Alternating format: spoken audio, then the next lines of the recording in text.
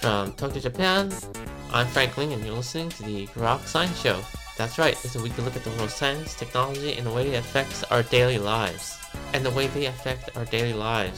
Joining us today on the show is Dr. Jonas Huber and Thomas Ekberg to talk about advanced X-ray technologies.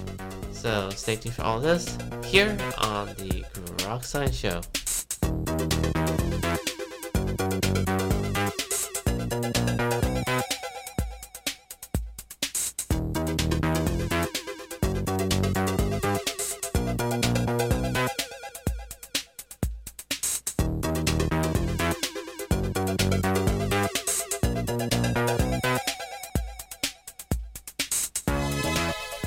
Welcome back to the program. Well, X-ray technology has evolved considerably over the years. Since the awarding of the first Physics Nobel Prize in recognition of the discovery and use of X-rays, they have been used for medical imaging as well as understanding the structure of crystals. Dr. Thomas Ekberg and Dr. Janos Haidu from Uppsala University in Sweden, together with colleagues at the Stanford Linear Light Source, have made another milestone. X-rays are now capable of imaging structures within microorganisms. They'll be telling us a little bit about their work. The SLAC National X-ray Laboratory with its LCLS free electron laser is to image living cells at very high resolution for the first time. Now, imaging a living cell or anything at high resolution requires interaction with the sample, either with photons, electrons, neutrons, or other imaging probes.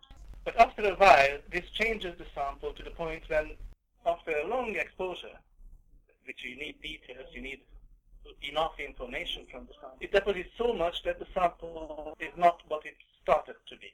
Basically, high-resolution imaging kills. It kills whatever is in front of it. It could be a single molecule, a virus, a living cell, doesn't survive very high-resolution imaging. Oh, okay. So on your website, there's a video that shows standard X-ray imaging, and then with your advanced imaging technique, and so you basically get the scattering before your sample is destroyed. Is that right? So this is diffraction before destruction. This principle that was invented in about 2000 and formed the basis in justifying building this LCLS free electron lasers for biological applications when LCLS was conceived.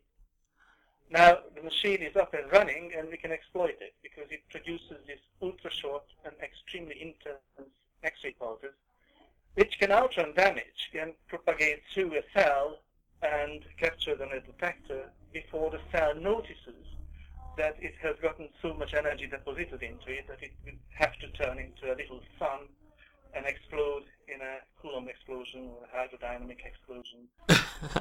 Some orders of magnitude later in time than this femtosecond X-ray pulse goes through.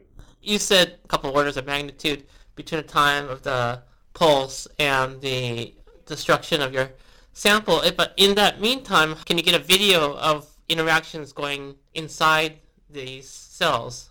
The interaction is so short, the exposure is so short, it's femtoseconds, and the femtosecond is a millionth of a billionth of a second. That is such a short time that is about the time that an atomic vibration takes. So the sample is seen frozen in time at room temperature though, so the pulse is propagating through the sample and interacts with it. It changes the sample, but not when it is passing through. The pulse is always seeing undamaged sample. It goes through, leaves the sample, carries the information of the undamaged sample with it, forms the image on the detector, and after that, some picoseconds later, which is 1,000 times longer time scale. So I think to get an idea of really how short these pulses are, I mean, if you compare them to sort of everyday timescales, if you compare the length of a pulse to a minute, for example, that ratio is the same as if you compare a minute to the entire age of the universe. This is really as far as the cell is concerned, it's instantaneous. No chance of having another view of that cell. That is gone. Then the next one. It permits us today, with the repetition rate of the X-ray pulses that come out from the LCLS free electron laser, to take about 6 to 8 million exposures during one day. In 2017, when the European equivalent of this machine will be built, the European X-Cell, that will produce 2.7 billion shots per day. The way we put the cells into the X-ray beam is through an aerosol. And these algae, they live in oceans, and this cyanobacteria that we're using, the blue-green algae, found all over the waters on the surface of the Earth, create an aerosol from them and inject into the X-ray beam. And they come in a stream, a beam of cells, and we shoot them randomly as they come and hit them as they are in various orientations and various shapes. And we can collect a large number of images that way. So this was the first demonstration that this principle works. These cells, how big are they? Are they a tenth of a micron or on a nanometer range? They are about a micron in size. And the images you produce, do they give you molecular resolution or just, say, the organelles within these cells? Yes. So in the current study, which we reach the molecular resolution, I mean, it's still, compared to other techniques that can image living cells, I mean, we can essentially only compare it to optical microscopy, because all other methods, they kill the sample, as Janos described. And so we are doing better, but we hope to in the near future be able to redo these experiments with some tweaks to be able to increase the resolution, maybe by a factor of 10. And so the problem with the current data is that we have a problem with overexposure, and it's much like if you're taking a photograph out on a sunny day, and you might have some areas which are completely white, and you lose all the detail because you essentially had too much light in your camera. Some parts of our detector, they got too much intensity, and which meant that those diffraction patterns, that data could not be used. And so we had to use the weaker ones, essentially, because it's the only ones we can analyze. All we want to do is we want to put in a filter selectively to attenuate the parts that typically get overexposed, and this would allow us to analyze data that contains much higher resolution, and we could really start to see detail in these cells. In the long run, the hope is that maybe we can go down to about 10 angstrom resolution, that is smaller than the size of a protein molecule, in single projection image. But we have only one shot. There is no chance of taking a second shot of the same cell. One could, of course, imagine perhaps to do some stereo shooting, so shoot the cell from two directions simultaneously, just like we see objects stereo with our eyes, to give some depth information on what's in the cell. At the moment, this is just a single projection shot. This research is certainly a milestone, and there seems to be a lot of implications in terms of what it could elucidate in terms of a lot of the fundamental processes that happen in cells, viruses, and something as fundamental as photosynthesis. Could you tell us a little bit about the most exciting aspect of this research? Well, perhaps the fact that this is the first time we can image living cells at high resolution. Look, 20 gray is the dose that kills a human, and 100 gray kills a cell. Surgical instruments are sterilized at 25,000 gray, and to obtain a really high resolution from a cell, one would require 100 million gray, whether one does it with an electron microscope or any other way. So if the exposure is long, then in the first 100 grays of that 100 million, the cell is dead. And after that, information is accumulated on a dead and deteriorating material. There is a difference between surgery and autopsy. We are at the point where we can work on living things for the first time, but it doesn't live longer. But whatever we get out of it is probably the only that's probably the only way to get really high resolution structures in a projection from a living object. And then, of course, the possibility is there to extend these studies to really large populations, permit to study cell division in details, make an abstraction of from hundreds of millions or even billion exposure of cells on what that type of cell, what's the essence of that type of cell. So big numbers will come into this research at some point. At the moment, this is the first demonstration. We are not at very, very high resolution yet, but the way is open. We have demonstrated data out to the size of a protein molecule, but haven't been able to reconstruct yet because of the reason that Thomas described, that's the saturation. And in terms of the data, I understand this. You're amassing a large amount of data. How much information are you collecting on each blast? So from each blast, our detector contains 1,000 by 1,000, so a million pixels, and we are, currently, so essentially we are collecting data up to a resolution of, for these very intense images that are now washed out, but what could be a lot with a filter. We've seen scattering all the way up to 4 nanometers resolution. So at least we know that we could go as far with the proper setup with a filter, for example.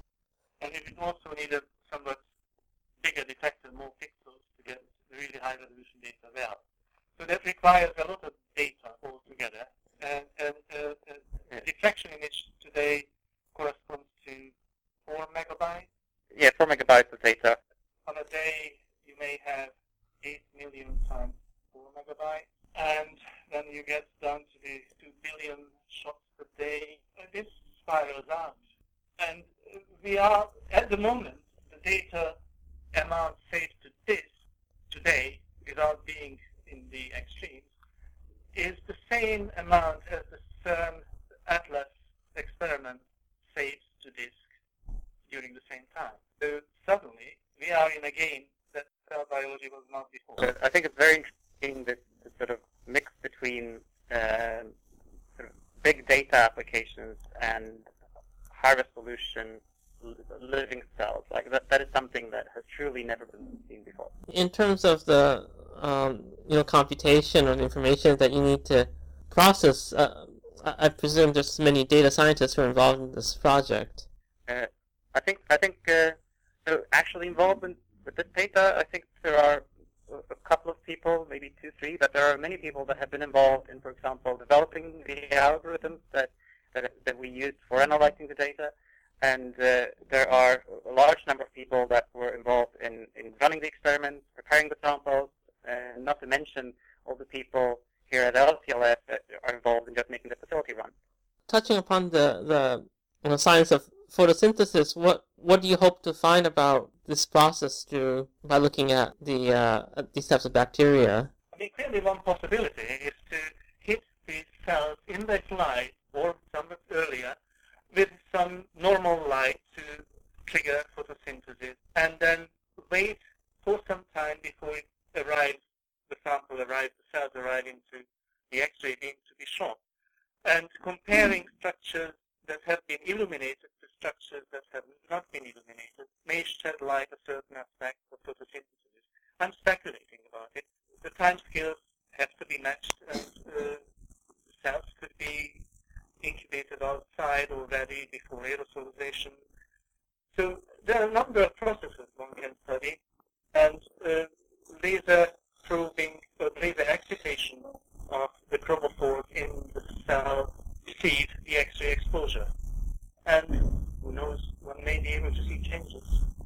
And then you mentioned that the Europeans are also developing their own X-ray source, a different configuration of X-rays that will be implemented. LCLS is the first hard X-ray laser of the world, so this is the pioneer machine. The European machine is different, and it will be more powerful than LCLS is today. The meeting that we are attending here at SLAC today is a meeting about the future of LCLS. And LCLS is catching up in 2020 or 22 with development at the European XFPR. So at the moment, LCLS is the lead. In 2017, that will go over to XFEL, and in 2020, 22, it will come back, I think, here. I understand that SLAC is involved in many X-ray related projects. Is this utilizing the beams that are already available at SLAC, or are you modifying them in novel ways? So I think essentially we are doing what the LCLS was intended for, and the beam and the focusing optics and it's all there for our use. I think the big effort from our case, apart from preparing the sample and injecting the sample into the chamber, is also in the data analysis aspect, where both to understand well how the detector works, but also more importantly to essentially what we're doing is that we're letting a computer act as a lens. Lenses don't work very well for X-rays, so we're putting a detector in place of where the lens would have been, and we're using that data to calculate backwards what the object that diffracted the X-rays must have looked like. So that is somewhere else, but as part of the hardware setup, I think our main addition there is the aerosol injection system that allows us to place healthy cells inside the beam of the X-ray laser. Just curious, what was the inspiration behind this work, or is this something completely original? Well, the inspiration is to understand life. But as we take cells apart to bits and pieces and study them in detail, like isolate molecules, crystallize them, create X-ray structures, or do anything else, somehow life disappears between our fingers. And putting these components back together doesn't create life. If I somehow blew up the lab, I could mix all components that are needed for life, but life will not come out of it from this accident. But the chance is here is to watch it as it is. And that's the inspiration, that's the goal, that's the aim. One last clarification. I understand there's a lot of interest in the cyanobacteria as essential component of making life possible on a planet as a major contributor of oxygen. What other organisms or say viruses or bacteria are of interest in this field? First of all, we could study essentially any bacteria or any cell that are of similar size, but not too much bigger than a micron in size. But there are also, of course, many viruses that are within range. And I mean, we already have collected data of particles of 100 nanometer size, for example. And it's worth pointing out there that even though the samples that we are then working on are harmless to humans, that there are several viruses that are of very large interest within this vice regime, like, for example, the influenza virus or HIV.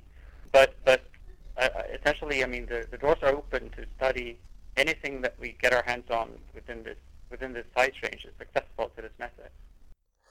And the size at the moment is limited by the size of the beam that comes out from the X-ray laser. And that's fairly small. There's a huge number of X-ray photons. So if you take all the sunshine, all of it, that hits the Earth, and focus it down to a millimeter square, you get the same intensity on that spot as we get in a micrometer square of this beam in the duration of that femtosecond pulse. So it's huge. Nothing survives it. But the pulse goes through the sample before it can react. So the plasma formation, the explosion, happens after that. I really appreciate you taking the time to talk with me today. Are there any last words you'd like to add about your research or your scientific interests? Well, the scientific interest is varied. I look into science, as I also got a license to drive a nuclear reactor, but never did it. It was just something that interested me at the time. And then eventually I ventured into X-ray crystallography, from where the idea came that there must be a way of getting rid of the crystal from diffraction experiments. I haven't been in the field as long as Janos, but I think this is a very interesting time point to be here, because I think we're just about getting these kind of first biologically relevant results out of facilities like LCLS. So I think it's a very interesting time right now to and especially I look forward to the next couple of publications where we have this high resolution, larger data volumes. There's a lot of interesting stuff too. And I just have to add that Thomas used to be a particle astrophysicist here at Stanford, and I hijacked him to... We were just talking to Dr. Thomas Ekberg and Dr. Janos Haidu from Uppsala University, and they're working with the team at the Stanford LINAC Coherent Light Source on this exciting research. Their recent work was published in Nature on February 11th. Thank you so much for joining us here today. Thank you. Thank you. And that's all for this week's edition of the Grok Science Show. Make sure you tune in again next week for more on science, technology, and the way they affect our daily lives. In the meantime, you can check us on the web at www.groks.net, on Facebook and Twitter. You can also email us at science@groks.net. For Grok Science, I'm Frank Ling. Stay tuned here for more music.